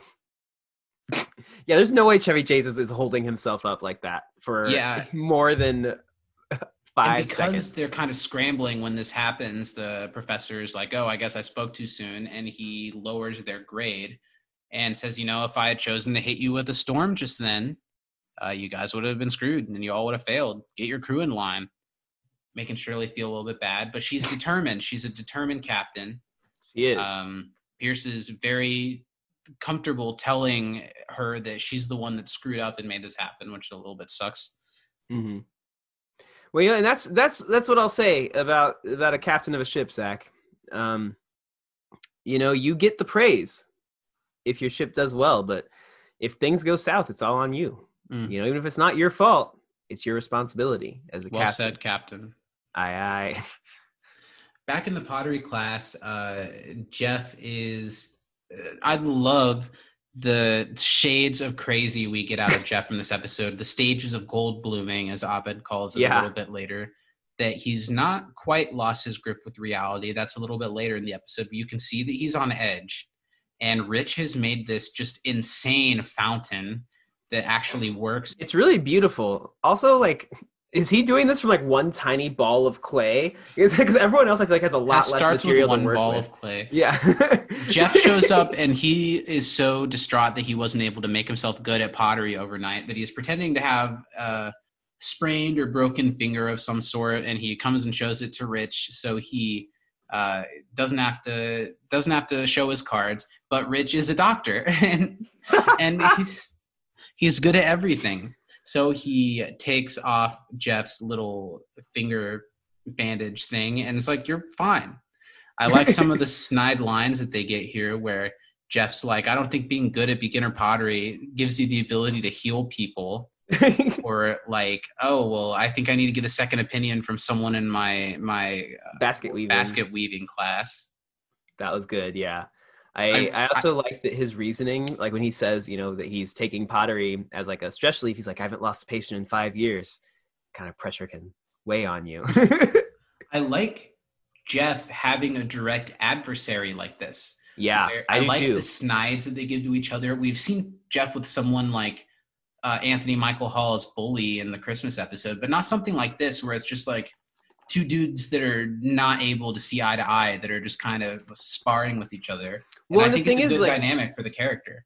Yeah, and as kind as Rich is well aware that he's passive aggressive, faking. Yeah, he's kind of like got that Ned Flanders mentality where he's like the neighbor that's really nice and there to be a good Samaritan, but he's always also like happy to remind you that he's better than you and he has better stuff than you and he can do better things than you. And doesn't quite realize that he's doing that, but he totally is. Abed points it out, you know, and says it's good to see that you guys are getting along. And this is when Jeff starts to lose his mind a little bit, and he's decided that Rich has to be a con man, that he is an expert. What would I say? An expert potterist, an expert potter. Potter. Oh, we're definitely not talking about Harry Potter. That's a whole can of worms this week. You seen all that shit? Oh, did she like really endorse like an anti-trans brand? So yeah, she was wearing like a shirt that was like, this witch can't be killed or something. And she was like, if you want this shirt, here's the website. I really like their stuff. And then if you look at their stuff, it's just a couple of like slides away from seeing stickers that are like feminist protest type stickers that are like stuff saying awful shit about trans people. And because the thing I saw was it was like trying to claim that like the trans movement was like taking away from feminism or something like that, and I was like, there was stuff like that. And then there are other products on the thing, such as like mugs that say proud transphobe and things that literally say trans women are men. What the I like Harry Potter, and I'm okay to separate art from artists, but I definitely won't be supporting anything that she does moving forward. Why did we talk about that? Oh, Potter. You know, Rich and Jeff really are kind of a Harry Potter, Draco Malfoy type. Yeah, but here's the problem: is Jeff is Malfoy. That's the issue. Although I don't really like Harry, if I'm being honest. Daniel Radcliffe said in an interview today that he will gladly do something in the future that involves him playing Harry Potter again, as long as JK has nothing to do with it. That's awesome. Good for him. But yeah, Jeff is really convinced that Rich is pulling one over on everyone. He's an expert Potter. Jeff says it right there, and I couldn't figure out the word. Abed always has like the perfect points to come back with Jeff. He's like, well, why would he join a beginner's pottery class to prove that he's cool to people? Why wouldn't he just say, hi, I'm a doctor? And Jeff is starting to like twitch and stuff. It's like, because he's crazy. Oh man, I really like Crazy Jeff. And I don't hate the sweater that he's wearing either. I don't know if that's a Goldblum thing. Is it supposed to be a Goldbluming thing? Or I wasn't sure about that, but I think it might just be his costume. It's definitely out of Jeff's norm. Abed has a great line when Jeff says like, well, you were never impressed that I'm a lawyer. And Abed says, well, anyone could be a lawyer. You can even represent yourself. You can't do surgery on yourself. It's illegal. You get arrested. And then you get a free lawyer. Very good point. Abed's so smart. Yeah, he is. It's so smart. Rich showed Annie how to make a flared lip and check for breast lumps, she happily announces as she joins Jeff and Abed. And I think that is hard on Jeff, too, to see the cute little girl that he likes to be impressive to is totally enamored with this Rich guy as well. Does Rich end up dating one of the girls? Is that a thing, or does that not happen? I don't think so. I couldn't remember. It's been a while since I've seen some of these episodes. Jeff is just losing it, though, and he's like, this guy's going to lose it one of these days. And when that happens, I'll be there to expose him. And he certainly tries later, but we'll see where that goes. Jeff, especially, as the episode progresses, gives me major, Pepe Sylvia vibes from It's Always Sunny. Mm-hmm. Definitely. When he's over the laptop a little bit later. Yep. Rich is like, well, Jeff, you can still do pottery even if your fingers up. Just use the side of your face. And he starts forming the clay with the side of his face, prompting Tony Hale's professor character to say, I want to kiss you on the mouth. And Rich is, I'm sorry? Her reaction to it is, it's funny. This is just a great really classic episode. How do you think this one stacks up to Physical Education? I think, that's tough because now my top three of good examples of a similar type of episode. Uh-huh. Go ahead, your top three. Of the season, I'm trying to think because Phys Ed is 1 or 2. And this one's 2 or 3. Yeah. I haven't placed this one yet, but it is kind of neck and neck with Physical Education for me. Because it's just so consistent throughout. And this one had a couple of things that I forgot or that I hadn't. It didn't feel like watching it for the first time. It felt like I really knew Physical Education, and then this one was a little bit underrated. Yeah. Yeah. It's a good one. Absolutely. It's a good one for sure. After a little ad break, now Jeff is running outside to meet up with Rich, and he starts interrogating him in the parking lot. I thought this scene was pretty great. Yeah, well, it looks like Jeff literally was hiding behind a tree waiting for him to come out in the parking lot. Yeah.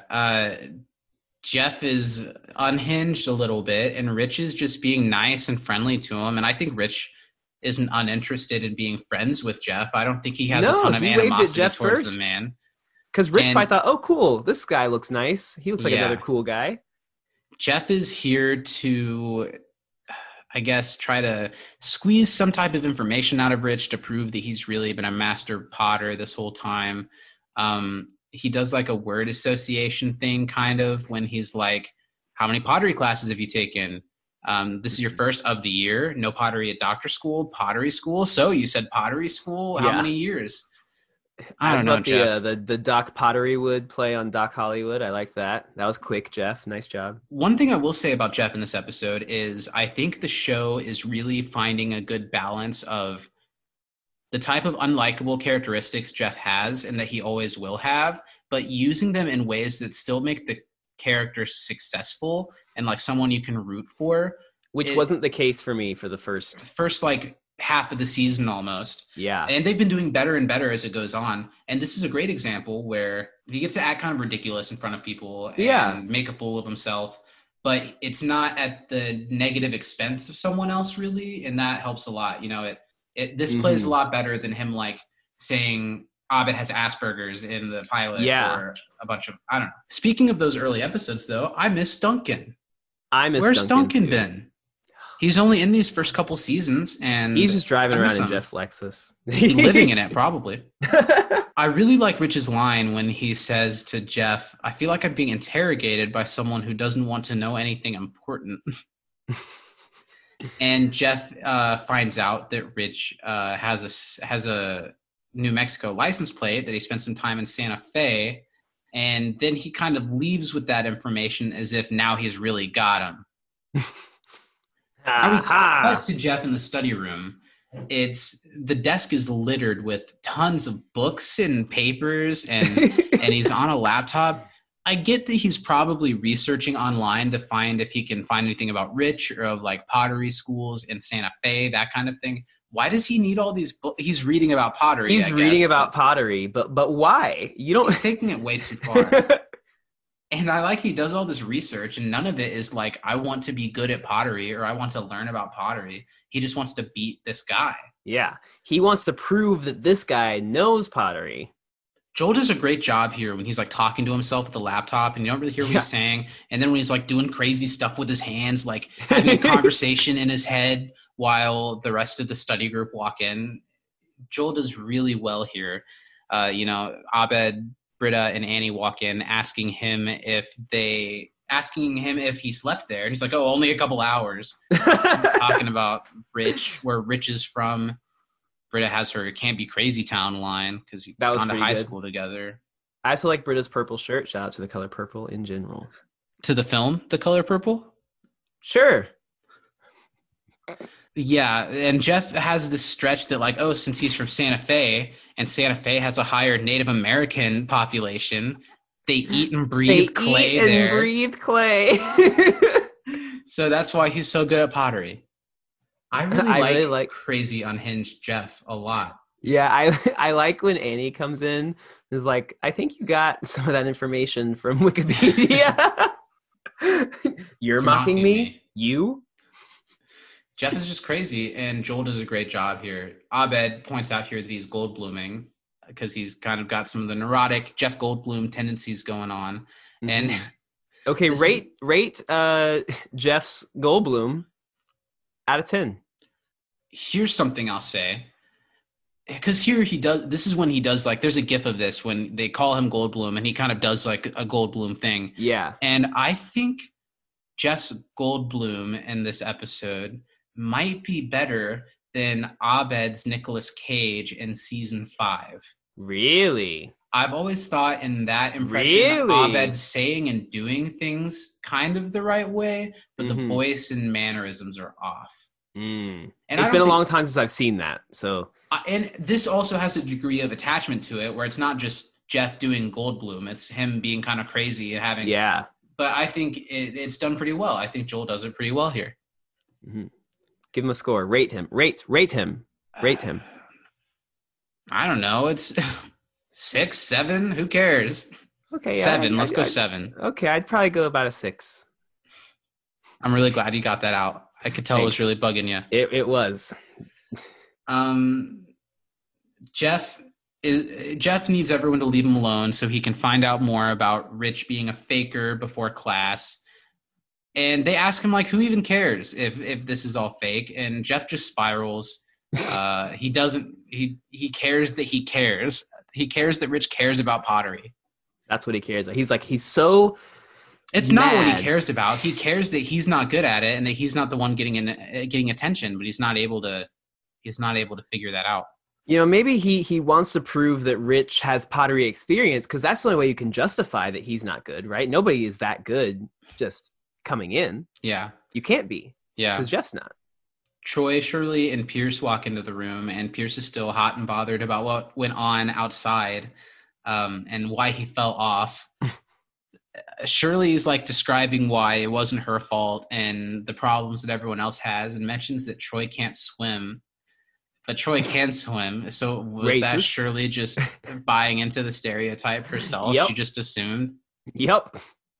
Is that a stereotype that there is some weight to? Because I definitely feel like I've heard people talking about how they can't swim. I'll tell you the history of that one, Zach and listeners. Okay. There is a lot of truth to that because for a long time in like probably up until maybe the 80s, Black people weren't allowed to go to public pools. They were segregated, and so the Black pools weren't there weren't any or they weren't very good, and so they weren't allowed to swim in the white pools even if they were public. And so a lot of generations of African Americans never learned to swim, and normally your parents teach you how to swim, and if your parents don't know, then you never learn. That's a great point. I didn't think of it that way because, I don't know, maybe in a more primitive society, swimming would be a more basic skill that you needed when you would need to swim to places. But I guess if you're not in a family that goes swimming, and if lower income families, unfortunately, tend to be more often African American. And if you don't have your own pool. Yeah, I guess that makes sense. Yeah. Because like of my like immediate family, like my aunts and uncles, I'm pretty sure I have like an uncle that can swim. Interesting. I can kind of swim. I'm not good at all the strokes, but I could probably help myself not drown. Mm-hmm. Troy can I'll swim. save you. Don't be racist. Troy can swim. Don't be a racist, Shirley. Don't be racist, Shirley. Shape up or ship the hell out, she says to Pierce. And Pierce says, it seems like Pierce is calling Shirley a cunt for a second. Yeah. Like, I know what the C in Captain stands for. Crab apple. Britta's gasp was my favorite part because it was so like... Well, because it's not like Pierce has a great track record with this kind of thing already. Because he absolutely has probably, insinuated that word or used it before. Britta gets to bring back something that she said earlier to Shirley about being kind. She said, I thought you said kind people were always kind, because Shirley hasn't been very kind to her crew. The power is getting to her head a little bit. And she says that strong people change. More like Chang. You took the words right out of my mouth. And Jeff is like, you guys are crazy. Cuckoo birds, do you mind? This is important. He's trying to ruin a man's legacy here. Yeah. Abed says, college is often when people's mental health issues come to the foreground. And Troy takes that as like, yes, finally. Nice. I hope I get multiple personalities. I get lonely in long showers. Like it's like a superpower developing or something. That's a really funny line. You're right. Troy did really kill it with the one-liners in this episode. Comes through strong. We're back outside. Things in the air are changing on the SS. Was it Nose Candy? Nose Candy. Party and town. They are heading into a storm. The perfect storm. Shirley now has a chance to prove herself after kind of letting people down. I love everything from this moment forward in this subplot. The way that people brought it up, that emailed us, that it just shifts into this really cinematic, I don't know, all of the people on camera believe it. The camera angles are capturing it like it's a boat on water, to where you almost, maybe it was just me, but you almost can see the water surrounding them. You really are put into that. It's easy to imagine it. Yeah. They do a really great job here. And I think the music was a big part of it too. It turns into very adventuring, like you feel the suspense and the drama. And Pierce falls off the same way again that he did last time and is flat ass on the ground. How are you going to blame Shirley for it this time? And Shirley even yells, hit the deck. To which everybody does. Yeah. Pierce isn't dead. He's still floating in the pavement ocean. Mm-hmm. And this whole scene is really funny. The whole mission to save Pierce and Pierce's dying breaths while this is all just make believe. They send him a life raft. They try to pull him in, but they're really struggling to pull it. Maybe it's because he's not actually in water. They're just dragging a full-weighted man across a parking lot. Yeah, and as Troy points out, his arms are kind of small for a quarterback. So between he and Britta, there's not a ton of, leverage to move all that is Chevy Chase from the ground up a boat. And because... sometimes being a captain means you have to make tough decisions. It's determined to get everyone else out of the storm alive. They have to let Pierce go. And all of the little sacrificial moments of this are very funny. The way that Troy and Britta drop the rope and change the course of the sail, and they start moving past Pierce. It's so dramatic and it's very funny. It almost has some, I don't know, it reminds me of a future episode a little bit, the KFC space shuttle episode. Yeah. This one has some of that, a precursor to that going. I really like Pierce, dramatically pulling on the rope as it just, unravels from, Troy's hands to him. It's hilarious. What in God's name have we done, Troy says, as Pierce cries and they start to take off without him. Chang rolls up to Pierce crying and drowning in the parking lot on his little moped, and he's like, get out of my parking spot. Now we cut back to pottery class. Jeff is still just complaining about Rich to Abed. Take an intermediate class if you're an intermediate. And you know that Jeff has not stopped talking about this the entire time he's been around them, too. Or slept or breathed. His it's facial crazy. It's expressions crazy. are gold here. His facial expressions and his movements and the way he's hunched over is all really good. And Abed has yet another great line when Annie says, "I'm kind of scared." And Abed says this is good for him. He's confronting his own limitations. Abed is so smart and so emotionally sound that upon just base level watching this episode, I would not have thought of Abed as a potential MVP. But the way that he handles all of these situations, I can see an argument here. You know, he's so got his head screwed on the right way. Yeah, he is like, as per usual, you know, more aware of everyone else than they are, but he really like is just a constant voice of reason here. Yeah, and then the moment happens. Jeff spots Rich humping the camel from a mile away. And as like the split second he does it, he's just been watching him to do anything that he read about in those encyclopedias. It's like, busted. And this scene is one of my favorites of the episode, but it's so cringy. The way that he's like addressing the entire class about something that's really not that big of a deal. And he's just making himself look like a fool. And it's very funny. This is exactly what I was saying. It's like stuff like this with the Jeff character works really well. For him to be a character that's meant to be laughed at instead of him doing like the shitty stuff that he does, and we're expected to think of him as the cool winner, you know, because it's a different, like, there's a difference between making an ass of yourself and being an ass. Absolutely. And I feel like they have, the second half of the season, really found that balance for him, which is a tough thing to pull off, but I don't know a whole lot of people that aren't Joel McHale that can pull it off this well. Joel McHale can pull off of me whatever he wants. Longtime friend of the show, Joel McHale. That part of the interview didn't make it. That was just for us. It's just on the OnlyFans. On his OnlyFans. On his, yeah. You have to be a $40 patron for that link. Yeah. He says you're busted to Rich, and Rich just smiles. He's like, I am? I am? And Jeff explains to everyone very, like, obviously his life is over. Rich is done because he did the, what is it actually called? Throwing off the hump. Throwing off the hump, the advanced pottery technique, which, if anything, this is just showing that Jeff studied ahead. Yeah, I have a question, though, to our listeners. Yeah. If we have any well, you know that pottery they can't experts, respond, right? Well, you know that there's nobody that's going to answer your question at this moment. This isn't a live stream? You weren't supposed We're to not know on Twitch right now? Oh, shit. I've sent out the wrong links every week.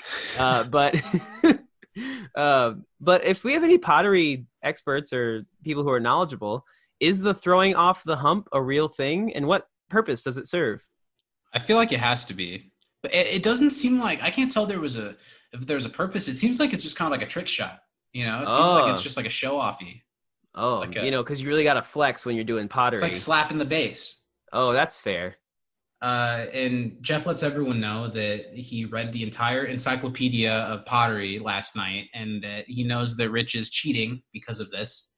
And Rich is like, what are you talking about? And everyone is kind of like that. He gets real up in his face and says, you are no beginner, Santa Fe. This is when the teacher has to interfere. And it escalates. It escalates because Jeff is like, show everyone what you did so I can prove that I'm right.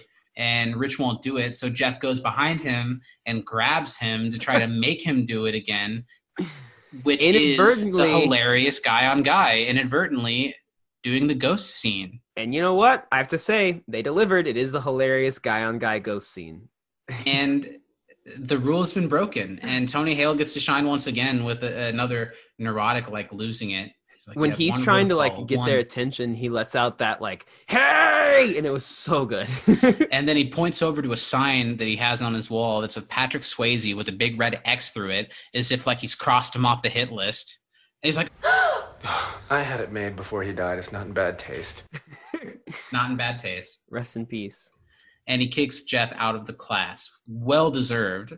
Yeah. Oh. And Jeff like even punches and ruins what Rich was making, which is mean. That was mean. Not cool. And Rich is a little bit offended by it, prompting a great line from Tony Hale that, you know, Jeff, you just got kicked out of the class. That's so easy that people passing get a contact credit. It's very funny. Yeah. And Jeff, to mess around with the teacher, starts singing Unchained Melody, the song featured in Ghost. Were you expecting him to sing Ghost by Michael Jackson? I really was, and I was a little surprised when that was the one thing. I don't think I know that song. How does it go? I don't know. Is there a song? Is there? Am I imagining all of that? Oh, man. Oh, my ghost. My ghost. Jeff slowly backs out of the room as he sings the song, kind of like a "I'm not touching you" to the teacher, so he can keep bugging him as he gets kicked out of the class. Tony Hale literally chases him out of the class and locks the door behind him so he can't come back in. And Jeff keeps singing at the window. He doesn't stop. He's giving a passionate performance. Did you look it up? Did you find anything? I did. Okay. Is it from in 1996? Is it from the Love Don't Cost a Thing version of Ghost? Yes, because it's from the 1996 short film entitled Ghosts by Michael Jackson. Okay. Which then the title track, Ghosts, was a hit. We cut to Pierce in this little garage, like storage unit area. He's building a rowboat because impressive, by the way, Pierce. This is gonna prove to be a good lesson to Jeff from Pierce, that Pierce is the type of person that if he's like put down upon, or if he's like failing out of something, he's gonna turn it back around and find a way to force himself back into it. Whether he's good at it or not, he's going to be there. It's just like, it reminds me of like the Dungeons and Dragons episode. Yep. That he becomes phenomenal at it just because he's trying to do it despite people. He's like, I have to do it. And Jeff walks up to Pierce, and the reason that he walks up is because he wants to hire a private investigator that Pierce had mentioned to him before to spy on Rich when he thought Ross Perot was cheating on his mom. Is that what it was? Yeah, I think so. And Pierce even knows. He's like, that guy in your class still bugging you? And Pierce tells him what he needs to hear, that Abed's been saying the whole time. You got to face it. This guy's good at something, and you're not good at it, so let it go.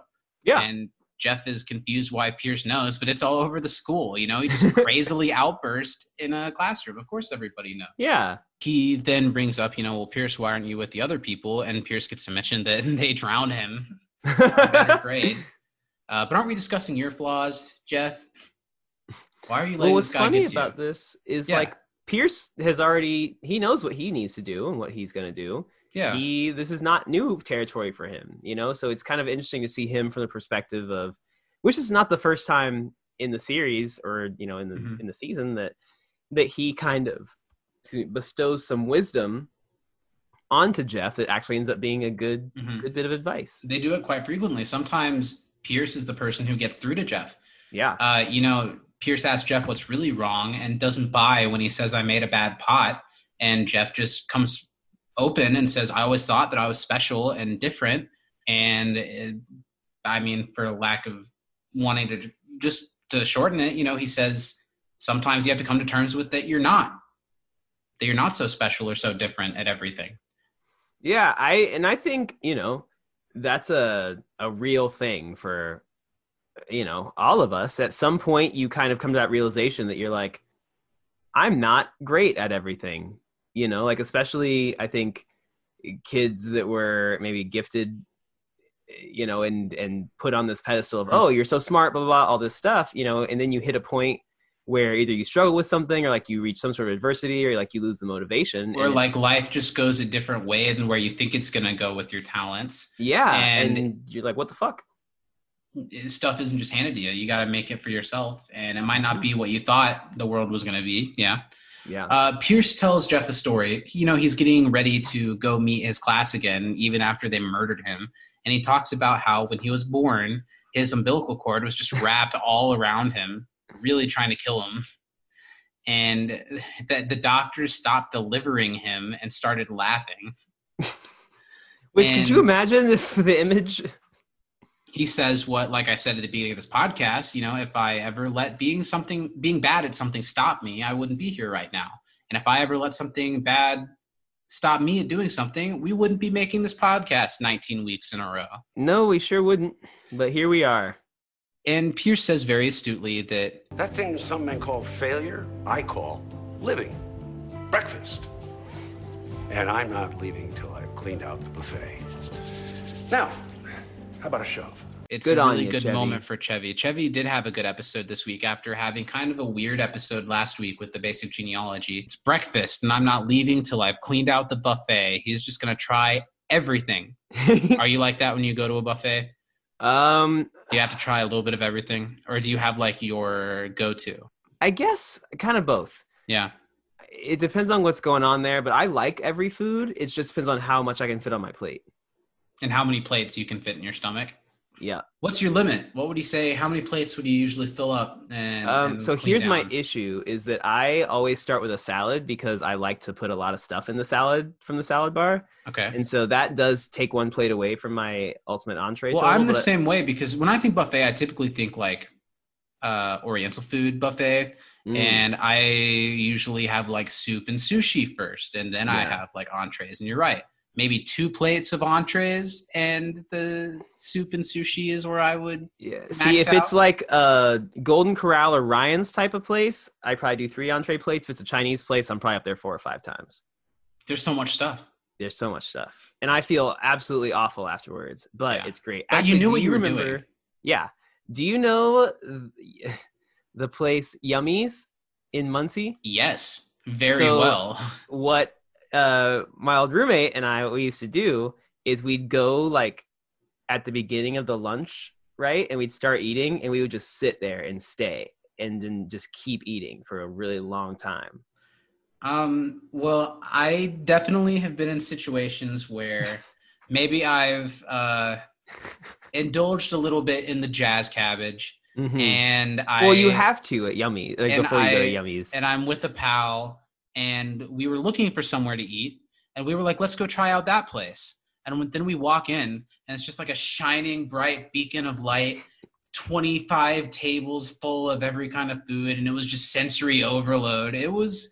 Was that us? Was that was I the last time I went there, it was kind of gross. Buffets I believe it. Buffets I think it's always been gross. I think buffets are a fine line because if you get it when it's fresh, it's good. But there are so many things that they can't keep everything fresh that a lot of it's going to be gross and crusty. Yeah, some questionable items. After Pierce gives Jeff a pep talk, he kind of undercuts it when he's like, now how about a shove? And he wants him to help push him on this rowboat, which Jeff obliges. He's like, I guess so. And he starts paddling away. All the imagery of Chevy Chase in a rolly rowboat with a paddle, very good. It's so funny because he's still like, it's good. Like he's going, but he's still struggling to do it. Now we're back on the boat. Things are going really well for the crew. They're getting their way out of the situation. And I love the way that all the shots are framed where you see Britta see Pierce and like that look of like, oh my God, it's Pierce. And Pierce triumphantly rows his way back towards the boat. Yeah. And Starburn says like his one line of the episode to show that he's there. He's like, man, that guy's whole life is a joke. And I was like, Starburns, why are you here? Don't you have a son? Yes. So like an old son too. Now Shirley knows that as a captain that she has to maybe put them all at danger a little bit because if one man's down, they're all down. And Pierce, while he's rowing over to them, like dislodges a water, like a fire hydrant or something to make his boat fill with water. So he starts sinking on land. Like, oh my God, it's going down. And Troy Pierce has that is gonna great be, line. Yeah, the only person ever to drown in a parking lot twice. And Shirley knows that she can't let that happen. They're going after Pierce. Starburns has to man the Iron Jimmy. They've got to row the Skrill Crunk. Wrong Skrill! And they're all like, are you sure we're going to die? And Shirley has to take charge. She's like, there's a man overboard. That's an order. We save them. They kind of made this decision a little late. They already left him for dead, but... They did leave. But, I mean, if he comes back rowing, he earned himself another shot. That's true. Pierce is nervous that he's going to sink. Britta is upset because she's about to get the only A she would have ever got, and now they're going to lose it for Pierce. Pierce isn't even actually dying. I like how Pierce suddenly has a bucket somehow, and he's scooping out water. Where did he get a bucket? Any good sailor knows have a bucket on hand. And Shirley turns back what Britta turned back on her that she said in the beginning and says, because I'm going to choose to be a nice person and get stepped on every once in a while if it means helping my fellow man. Oh, that's a callback. Talking about yummies made me hungry. Mm-hmm. Have you had McDonald's spicy chicken nuggets yet? Okay, I saw you tweeted about them. I haven't tried them yet. I might actually go get them as soon as we're done with this. I might too. They're really good. Yeah. And I saw people complaining about them online, but I think they're really People complain about everything. They're nonsense. They're like, oh, well, this isn't good. I'm like, well, it's McDonald's, Chief. What do you expect? They taste like it's good for McNuggets, and they're McDonald's. actually pretty spicy. And the new hot sauce is like sweet and spicy, and it's really good. Nice. Anyway. We enjoyed Szechuan together. Yeah, Steven and I, like, as soon as... Because they had... This wasn't with you, but you they went had, to the big opening. There was the special event day where they told everyone you could go get Rick and Morty Szechuan sauce at McDonald's. And it was like each restaurant that did it had hundreds of people lined up, and each restaurant had like a couple dozen of sauce cups, so they were out right away. And then when they did the wide release, Steven and I went and tried it together, and it was fine. It was good. Tasted teriyaki, soy sauce, kind of. Yeah. Anyway, I'm just hungry now. Yep. So yeah, they all decide that it's time to save Pierce because they're taking the command of their captain. I love all of Pierce's crying and despair faces, and I love that Starburns' role is to like drive the trailer that's carrying the boat. That's like part of this scenario as well. I also like that Pierce is like panicking and like scared, but he's fine. He's in a parking lot. He could just well, they're all committing, and if that's not worth an A in this class, I don't know what is. Mm-hmm. Oh, it's not a bucket. He's like using his hat. Or his hat? I don't know. This is when we get the shot where the boat starts moving to save Pierce, and we see it from inside a classroom. They see it passing by them. And I like how like people look and kind of react, but you can tell that this isn't really that weird of an image for people sitting in a class at Greendale. They're like, oh, like this again? Is it? Oh, it's sailing time again, Mm-hmm. Oh, dear God, Pierce cries as he comes to terms with the end of his life. And they make it, and they save him, and it's a triumphant moment. Pierce is so grateful to be saved. All of this is great. It's so silly. It's so funny, and the cinematic nature of it makes it believable. That's where Community has this edge that they can do some ridiculous things, but they film it and tell the story so intelligently that you just go with it. And it feels somewhat real. Which it's ridiculous. But I love how Pierce like looks all torn and tattered, and his like shirt's all wet.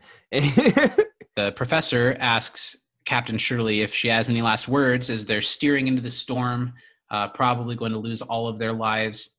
And Shirley has a nice line saying, "The sea may be cold and unforgiving, but I'm not.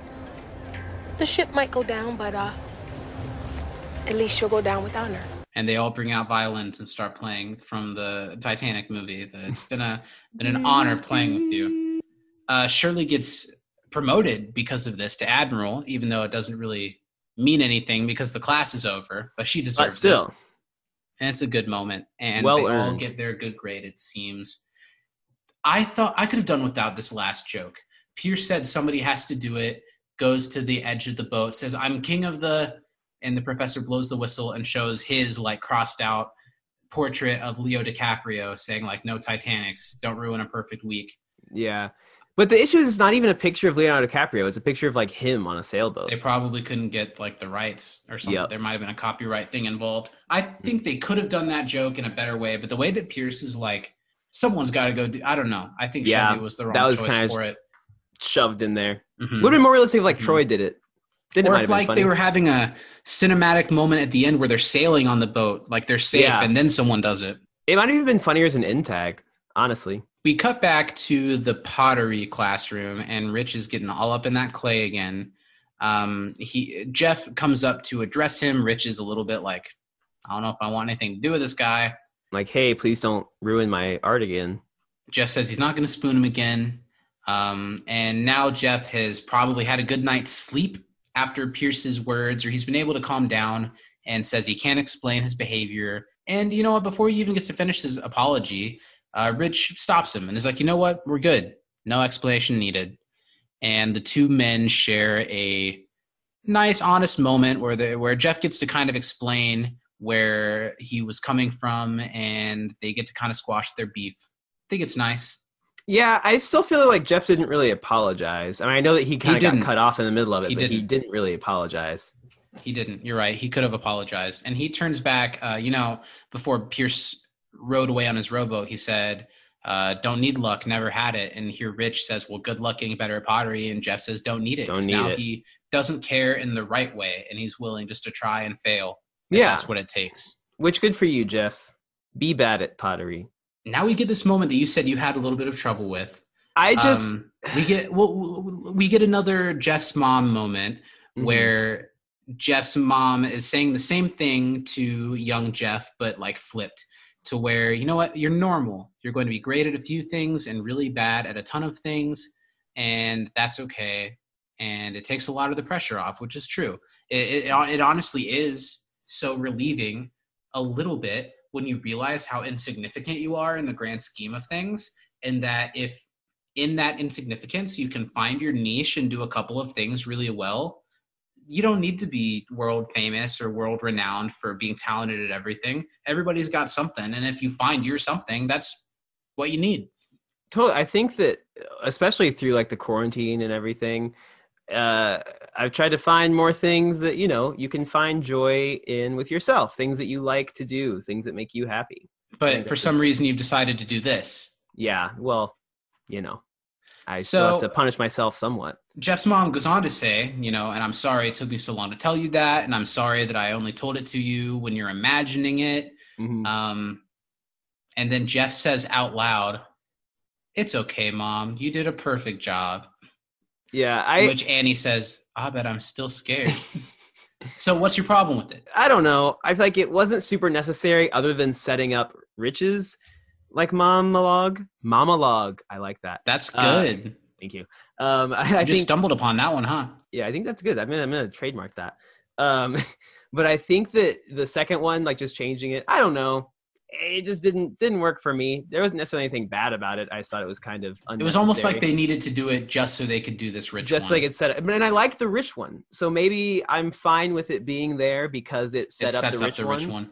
And honestly, we haven't said hardly a single bad thing about this one other than Jeff being a little douchey as he walks in. And this is a small thing if this is your thing. Yeah. So I think that's a win. It is for sure. And we get this last blurb of Rich's mom calling him an idiot for making him a clay ashtray, and which I can only assume is the interaction they had after his first day of pottery, where he brought her that gift and was so proud, and she was like, and it's like as Rich is making his best creation yet, there's a little like bird or frog piece that he's created to put on top of it, and his mom keeps saying like, all this stuff you're going to do isn't going to make anything better. Shouldn't you be practicing being a doctor? It's not going to bring your brother back to life. And the way Greg Cromer plays this off, the smile turning into like sadistic nature. Yeah. I see the serial killer in his eye. Absolutely. He's got like pain. And I'm wondering what really happened on that roller coaster. Did he push his brother? Find out this and more next time on Dragon Ball Z. I feel like I've just got to bring it up on behalf of the audience. That's the third week in a row you've said that. And they still keep coming back to find out what happens next. So, okay. Got to give them a little cliffhanger to keep them coming. Yeah. That's the end of the episode. And I tend to like the episodes that end a little bit more warmly, but I really like it ending on that weird. I do too. Rich, I don't know, descending into madness. Let's talk about the end tag really quick. All Not right. a lot to say. Chang is back and strutting into the locker room at the YMCA after a long day of doing the Chang thing. And he opens up his locker and his stuff has been stolen. Again. So he just leaves wearing nothing but his Speedo, some flip-flops, and his bike helmet.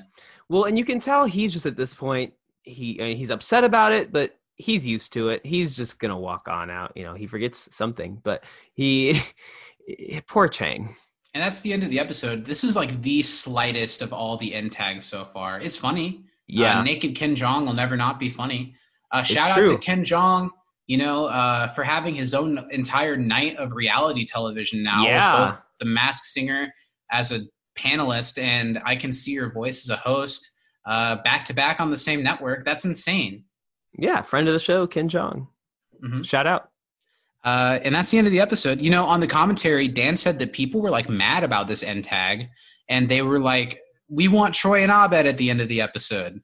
And Dan said after he saw that, they were like, okay, I guess this Troy and Abed thing really is special. And then from this moment forward, or especially season 2 onward, it's almost always Troy and Abed. So let's wrap this up. Great episode. Yeah, great episode. Really, really, really good. I think there's a chance I would give it an edge over Physical Education, but it might be because it's the one that's right on my head right now. It's close. It's really close. I would have to rewatch them both at similar times to gauge which I like better, but the two, great. So let's talk MVP. I would like to hear yours first. Okay, I have been teetering between the same two since my first watch through, and I think I finally landed. I'll say my runner-up was Shirley. I really liked Shirley this whole episode. I thought she did a great job. She made the tough choices. And as the captain, she chose to go back and save Pierce. After she made what I think is the right choice to leave him in the first place, she made another correct choice to go back and save him. But I think that Pierce, because of his refusal to give up and just how funny he was and how on it this whole episode, as well as how, the speech that he gave with Jeff, Pierce gets it for me this week. I feel like there are two for me as well. Pierce being one of them, and the other one being Jeff, who I don't totally think his bad behavior in this one means he couldn't be the MVP, because this is a good Jeff episode. Yeah. And Crazy Jeff is really funny, and he learns a lesson from it, and it's not mean-spirited. He just kind of loses it for a second. But I think, Pierce Hawthorne, MVP I can't believe it. Did we both just give Pierce MVP? From the moment in the beginning of the episode where he has more sway with the study group than Jeff does on which class they should do, to where he's never the butt of the joke, really, even when he falls off and stuff. He has a lot of funny one-liners. It's really funny when he falls off the boat. And then he gets to both redeem himself within that sailing group, and he gets to give a speech to Jeff that shows that he's a little bit more self-aware than what people give him credit for. And then he's a little bit more thoughtful on trying and failing everything than it might appear sometimes. So Pierce it is. Yeah, what a congratulations. Crazy week. We'll have to. It won't happen many times, I feel. Yeah, no. So get in on it with us guys. What was it, MJ or Anorak? Anorak gave us a MVP this week, and I would like it if you guys always do. And we have great people who are sending us trivia questions every week, but we would love if you listening to this would be one of them too. Next week, we're talking about the science of illusion. So please email us your funniest moments and your unanswered trivia questions to can'tdisappointpodcast@gmail.com. Steven, where else can these weird people find us? You can find us on Twitter at YouCan'tDisapod. You can find us on Instagram at Can't Disappoint Podcast. And then we're also on Facebook and YouTube as You Can't Disappoint a Podcast. We probably are most active on Twitter, but also feel free to follow the Instagram because you'll get updates when we post, fun memes, awesome things, and it's a great way to connect with other fans of the show too. I am excited for the month of October. We've got some good stuff coming. We really soon will have our first full-length episode with a special guest. Yeah. And we will also be having a Halloween special with a special guest pretty soon. So it's going to be a lot of fun. So we've got some big things board. Coming up. Yeah. Leave us a review if you feel so inclined. That's always nice. Share our stuff if you're having fun listening to it. And we'll talk to you next week. Steven, what do you want to tell the people before we leave? So today, we're recording this the day after the judgment was passed on the Breonna Taylor case. And if you weren't aware, one of the 3 officers was charged with shooting a wall, basically. And that's about it. So just make sure to stay active, vote, speak out on police reform and law changes. And if you are out protesting, please be safe and let your voice be heard.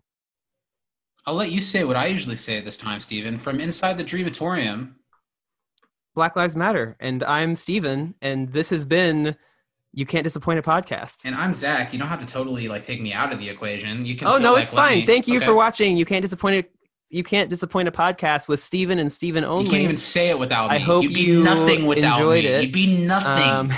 I hope that I am You Can't Disappoint a Podcast. I'm kidding. Thank you for listening. We're happy you joined us, and we will see you next week. Have a good one, everybody. Goodbye. Bye, my love, my darling. I've hung